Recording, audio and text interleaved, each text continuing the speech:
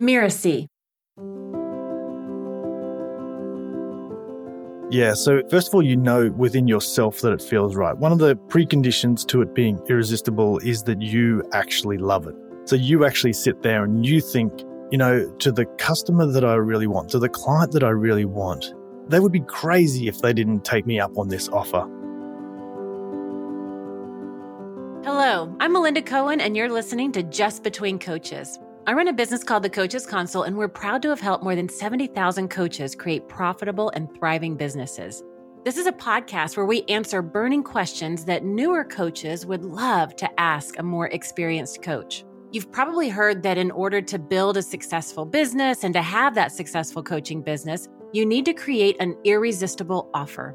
But you might be wondering, how exactly do I do that? Maybe you've also thought that nagging thought of, why should anybody listen to me? Who am I to make this offer? As a new coach, it's common to think that you have no clue about where and how to start, but crafting an offer can also be a challenge for more seasoned coaches as well. Today, I've invited the right person to answer the question, how do I make my coaching offer irresistible? I'm going to be talking with Michael Maidens.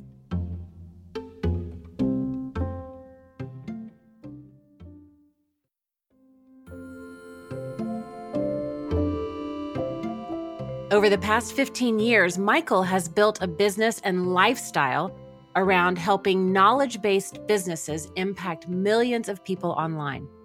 He's helped many businesses launch digital and physical products, and he's innovated the way in which documentaries are launched online.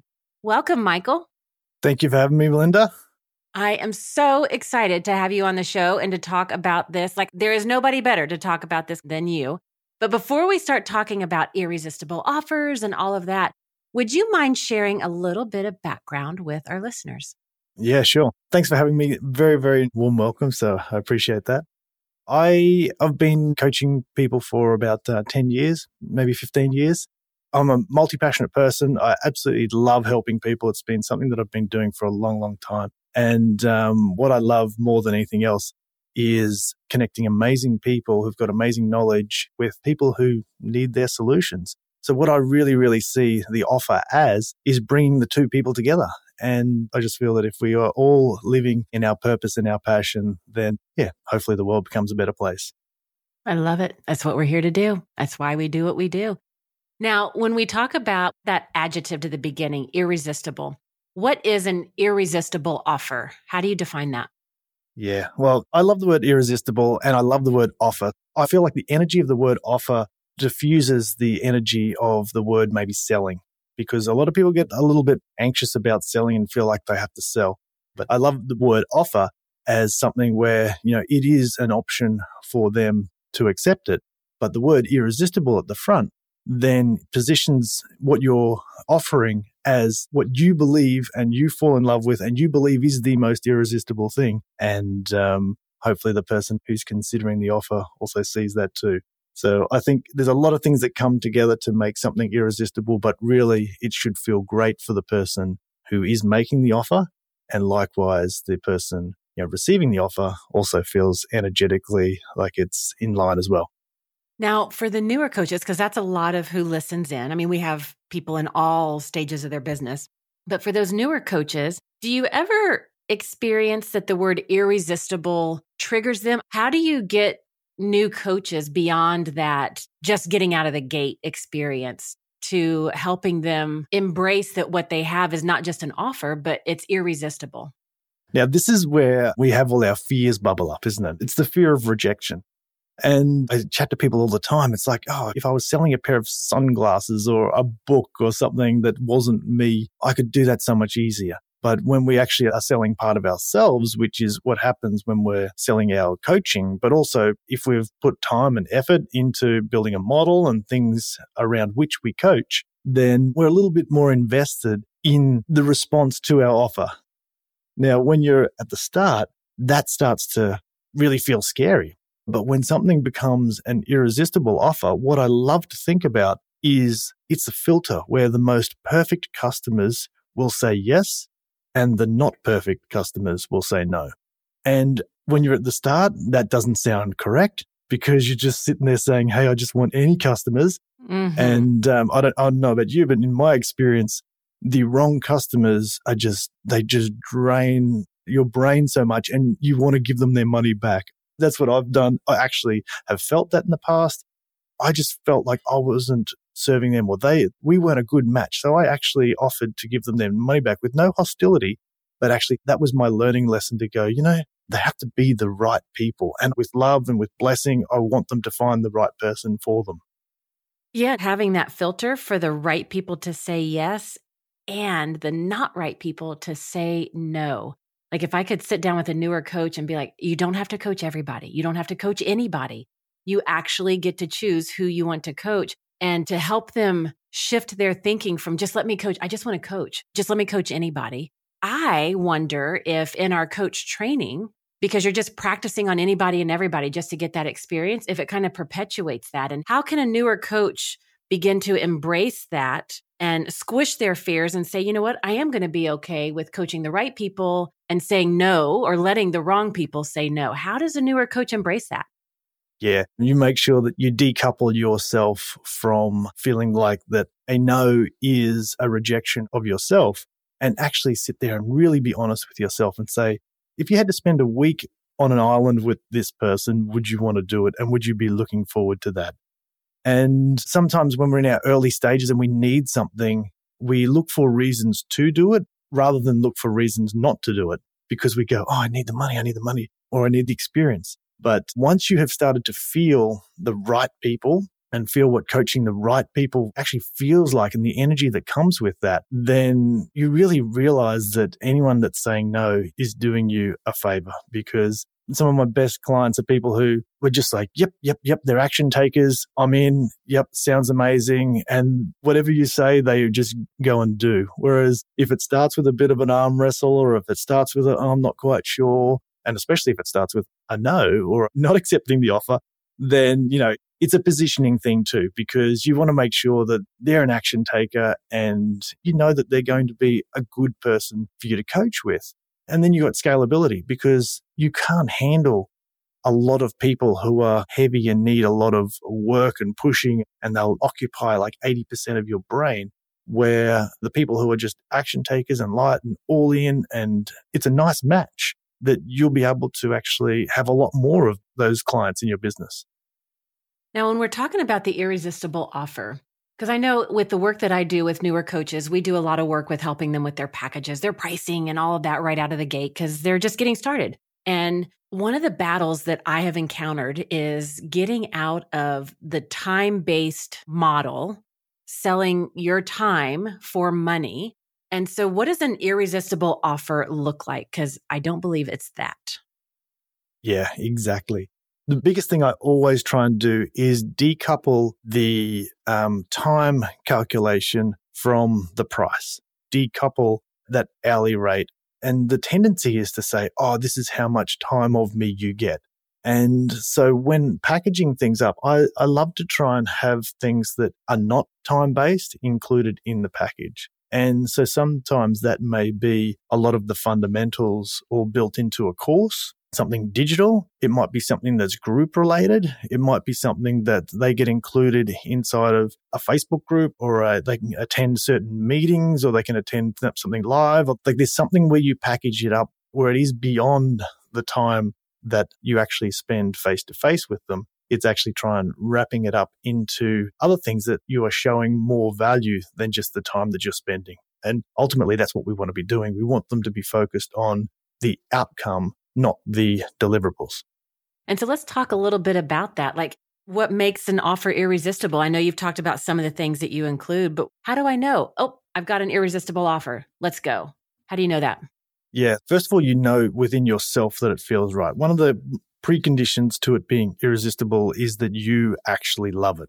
So you actually sit there and you think, to the customer that I really want, to the client that I really want, they would be crazy if they didn't take me up on this offer. That's the headspace I believe that you want to be in. First of all, internally, you want it to feel like you're in love with it. And the idea of then the person who's on the other end receiving that, they need to sit there and go, wow, this is unbelievable. This is like somebody's bought me the most perfect birthday gift and wrapped it up in a bow with all the words and all my problems and all the solutions. And here's the track. This is exactly how my brain works as well. It's like, oh my goodness, this is amazing. I'm in. That's how you want that energy to feel. I love that. So when we think about, if I could just scoop up all of our listeners listening in and we're sitting at a table together, it's like, all right, everybody, we're going to create our irresistible offer. I think you talk about 3 main areas when crafting that. Would you share more about that? I think you talk about you, them, and now. What do you mean by that? So I go through 3 main sort of acts, if you will, of crafting an offer. So the first one is actually looking at yourself. So this is where you actually look at your gifts and you embrace those things. It's like your story. What do you find you naturally do well for people? What do people come to you and ask for? What's that thing that comes naturally to you? And the counterintuitive thing is that the thing that you find easiest is usually the thing that you value the least. But in actual fact, that's where your mastery lies, because you're just sitting there going, doesn't everybody see this, or can't everybody see this answer? And that's where that gap between what we find is easy and we don't put a value on it, and what somebody has got no idea but really needs that answer and they put a high value on it. So yeah, definitely the first phase of the 3 phases is you. So focusing on that and what your gift is, positioning it as an offer, and then also positioning you and your genius and your mastery in a place that really sits uniquely, which is one of the things that we always feel like, oh, there's someone else doing this and this. So we actually want to position you in a way that you're really leaning into what you know you can really own as knowledge and the ability to help. Well, I was just going to say, it reminds me of this conversation, interaction you and I had, because you and I have known each other for a number of years now. And in one of my other passion projects, it was like, I'm starting all over again. I'm like, how do I create my offer? What do I do with that? And for the life of me, I was stuck. And so you and I had a conversation and it just rolls off your tongue. And I'm like, my brain synapses are not forming. What are you saying? And it took so much effort for me to understand what was so easy for you to say. And now with practice and with understanding, I've gotten better at it. But I remember the exact spot that you just described. And I love the way that you described it. The thing that you find the easiest is often where the mastery lies. And we don't even realize that. So now once you focus on you, what's the second part? Yeah, so then we focus on them. So this is where we actually look at who do they want to become? Are they really clear with the solution? Are they problem aware? Are they solution aware? Are they person aware? And just where are they at on their journey? And when you actually start to realize that and understand that, we can actually start to inspire them with not just stories of fictitious, destinations, but real step by step of what's going on in their world and who do they want to become and what's driving them to become that. So when we start to actually then look at that sort of transformation, we can use examples. We can use either past clients, or we can, if you're starting out early, you may want to use examples of other people who have had the same transformation. They don't have to be your clients, but if you can be talking about the transformation, then you can say that this is how this person now operates in this future state. So part of being irresistible is for them to be able to, vision themselves taking these steps and actually having a plan. And what I've found to be true is that even once you give someone the plan, then they still don't know how to go and execute it, and really doing it with you and doing it together with, maybe other people as well is what they buy in for. So actually being a little bit more forward with what the plan would look like at the offer stage is actually helping someone really see themselves in that future. And so what is the third act or the third area? Yeah, so the third part is where we talk about the now. So we've gone it's about you, and then it's about them, and it's about now. Because you can establish, hey, you're the best person to coach me. They're a great fit, but how do we bring it to the now? So we position it as, something that they do actually want to have the success sooner rather than later. And if not now, when? And what are they waiting for? Because a lot of people will start to have different criterias and excuse and objections and all these different things that enter their mind. But really, why not now? And so we really bring the attention into that. We look at the pricing and the packaging and all the different things that we've got the heart on board. There's the heart and the head, and they play this little game with each other, and the heart's on board with you, the heart's on board with them and their future. And now they're about to dive into their wallet and grab out their credit card, but they're about to spend money. And that's where the head comes in and goes, hang on. What's this all about? And that's that little dance that we do where we need to make sure that the pricing fits with the customer as well. If there's payment plans, and also how we actually put value on things. We can have bonuses and guarantees and things like that. There is that little bit of positioning, making sure that the main thing is the main thing, and you can accessorize the main thing with some bonuses, which will overcome objections so that they make sure that they're feeling comfortable with spending the money. Now, I'm not sure about you, Melinda, but definitely pricing is a filter in itself. And although we think that a lower price is more attractive, sometimes a lower price actually repels people because there's a perception there that it may not be as valuable or may not get the results. How could you get those results for only that amount of money and things like that? And pricing is definitely an interesting dynamic. And I've talked so much about pricing as a filter, as an attraction as well. Yeah. Now, for the newer coaches that are out there, or even seasoned coaches, if they're putting together a new program or launching a new offer, how do you get that offer to those first clients? How do you start that steam engine going once you know your audience? Like, how do you start positioning this? You've been working on your irresistible offer. How do you get it out there when you're brand new at making the offer? How do you start to get it in front of those first few clients? Yeah, I encourage people to really start off with a softer sort of feeling, like I'm looking for people. This is going to be something where I'm going to be learning just as much from you as you will be from me. Like, be a little bit open and transparent about that. And, depending on the ecosystem in which you currently operate, if it's on social media platforms or something out there like that, it's really about putting it out there where you actually are looking for other people to be a part of an opportunity where it will be your most intimate experience. It will be one of the smaller groups. It'll be something that you'll be almost co-creating together, and really start to encourage people so they can feel like that they're getting something quite special, not just from an investment point of view, not just the price of the experience, but also the intimacy of the experience as well.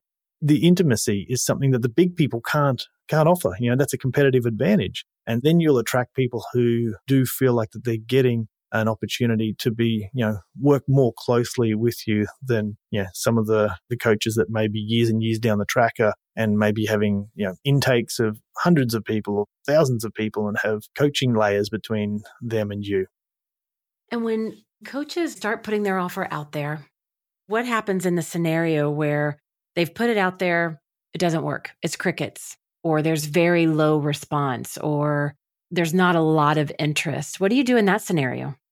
Okay, so that's usually a languaging thing. And this is the discovery, this is the dance, this is the learning cycles that we do with our offer. So an offer is something that, is always a work in progress. It's always our best guess. Now, that's why it is important for you to know who you're offering it to and the types of people, the languaging that you used, and what matched with them. So it may be something that if your offer feels like it didn't land, it got crickets, depending on whether it was on social or whether it was to your email audience or something like that. It'd be like, okay, can I say that in a different way?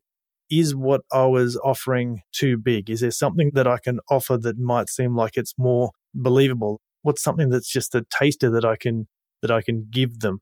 And so it always becomes this work in progress where we're trying to match up the you and the them and the now, and really just try and get quite close to thinking, all right, maybe this is some feedback that I haven't gone deep enough into their deeper problem. What's another way of languaging this? And we're looking at it from knowing the answer's point of view. We need to go back and really put ourselves into their shoes and what are they seeing and feeling and believe is a big problem for them, and use those words. I also find it's important, like I'm speaking from experience, we're trying a new program. I know there's a need from all the years I've been doing this. We're on the third beta, if you will, the third iteration of it. And the first iteration of it's like, I think we've got the right parts and pieces. I don't think they're in the right order, but we've had to offer it a first time, a second time, now a third time. And this third time, it's like, okay, 90% of it is there, but there still needs to be some final tweaks for it to be what I would say that irresistible, like is really good right now. And how do we make it irresistible so that it's a no-brainer? And so I'm going back, not to the drawing board completely, but back to modify and beginning to look at what you just talked about. And a lot of times when I encounter coaches in the first few years of their business, they'll present an offer and it won't be an immediate yes. And I'll hear them say things like, wow, maybe I wasn't cut out for this. Maybe I shouldn't do this. Or, wow, I really thought that was going to be it. Now I don't know what to do. And so they just really, they're quick to give up because their villains get so loud. How can we, like, if I could just scoop up all the new coaches, it's like, just keep going. You just wash, rinse, repeat, modify along the way, do differently, have that debrief and keep putting yourself out there. What do you say with the people that you work with in those kinds of situations? Yeah. Okay. So one of the biggest things that if we get tangled up in that state of mind, I really try and flip it. Like we're in our own head too much if we're thinking like that, because we're thinking it's all about us. And really what I try and do is flip it, because when it's all about us, it's all about, oh, did someone accept my offer? Or is this good enough? Is this package good enough? We're very, very, very me, you know what I mean? And then if we can flip it and then just really dive into the other person's world and say, what do they need? Where are they stuck? And how can I actually help them? And we look at the world from the completely opposite point of view. We get out of our own head and we go into a place of service. That's like, wow, if that person stayed stuck like that and, I wasn't able to, use my knowledge is useless just sitting around in my head. How can I actually think of it from their perspective? What do they really need? It's obvious in hindsight, but, we get so tangled up in our own worlds, in our own building this and this and this and this and this. And in actual fact, if we just go down and sit next to the person with the problem and listen and feel and then look at how we can help from there, then I feel like all the options and the noise and the chaos kind of disappears and you just go, right, okay, let's do this. And it's really that perspective shift of jumping out of our own heads and viewing the world through our own eyes and going and viewing it through the prospect's eyes. I love it.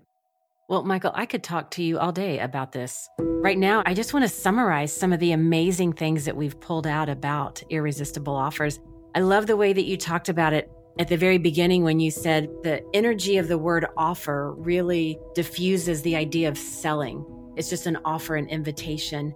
And I really love how you described it was a filter for the right people to say yes and the not right people to say no, and how it's always a work in progress. And I really love how you just snuck that in a few moments ago. It's always our best guess.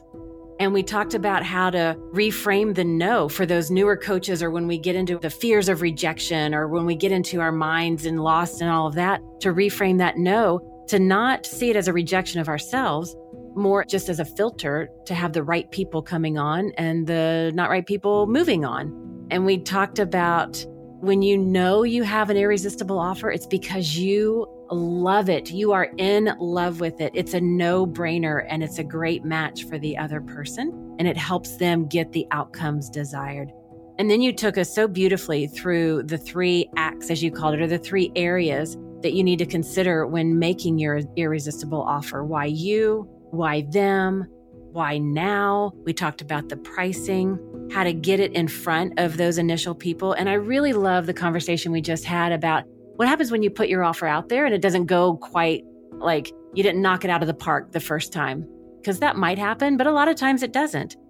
And I really like how you addressed both the copy and the languaging issue, but also the mindset issue.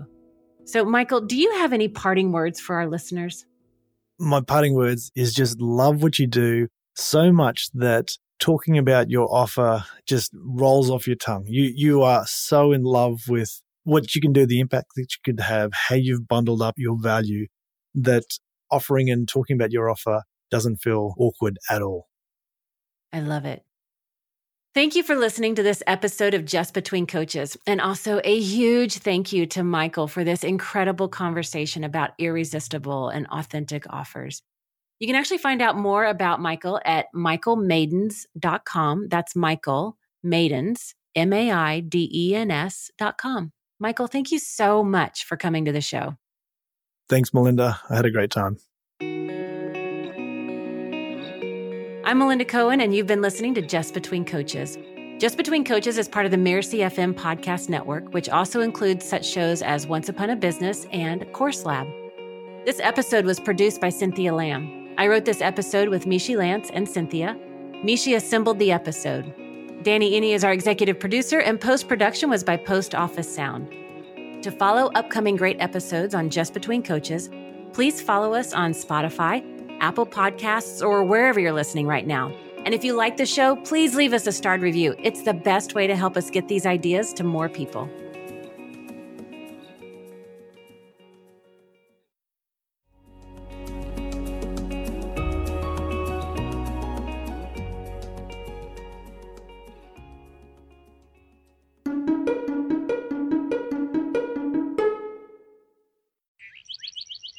Mercy.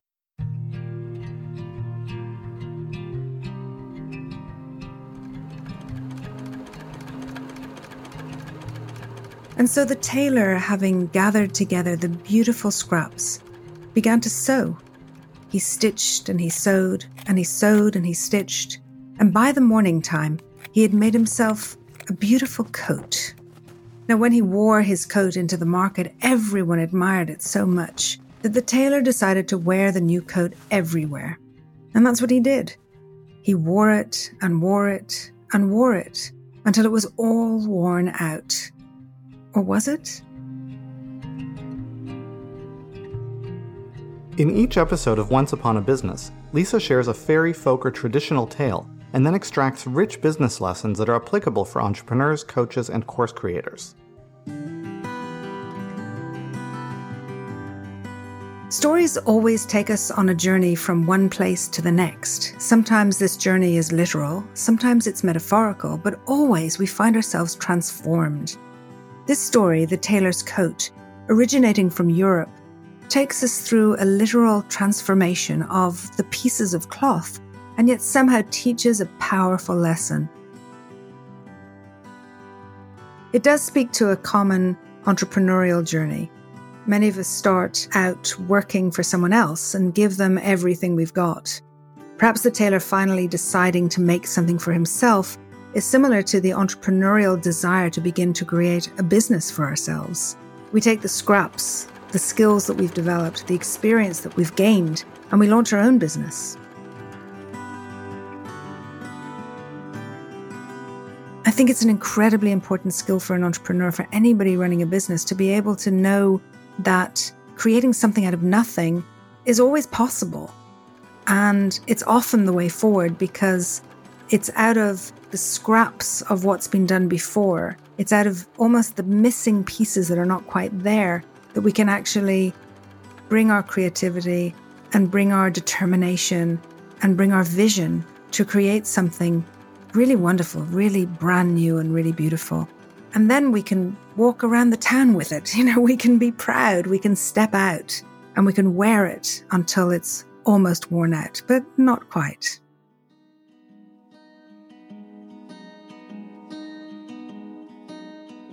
To hear more of Lisa's stories and learn the deep lessons they carry, make sure you subscribe to Once Upon a Business wherever you get your podcasts. We'll see you every other week with a brand new episode.